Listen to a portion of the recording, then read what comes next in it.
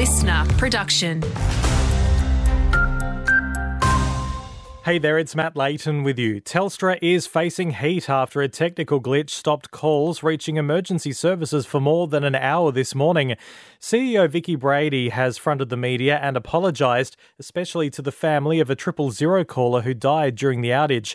148 calls couldn't be transferred immediately, and Communications Minister Michelle Rowland says the ACMA will dig deeper. The Australian Communications and Media Authority is undertaking an initial assessment of Telstra's compliance with its regulatory obligations. The government understands that one of the impacted callers to 000 has passed away. We are deeply saddened and our thoughts are with their family and friends. Facebook's parent company Meta has announced it will not renew deals to pay Aussie news publishers for their content.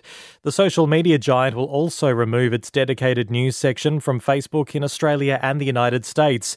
The government's calling it a dereliction of commitment and is considering action under the News Media Bargaining Code.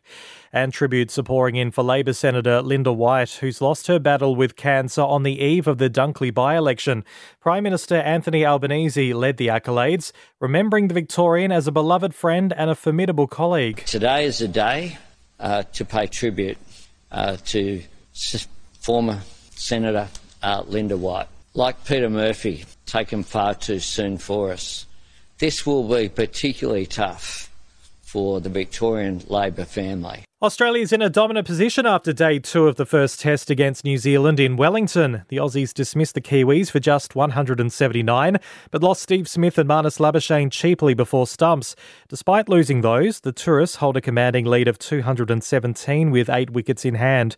And South Sydney's Cody Walker is battling a calf injury, but teammate Lachlan Ilias expects him to play in their NRL season opener against Manly in Las Vegas. Walker missed the All-Stars game due to the injury.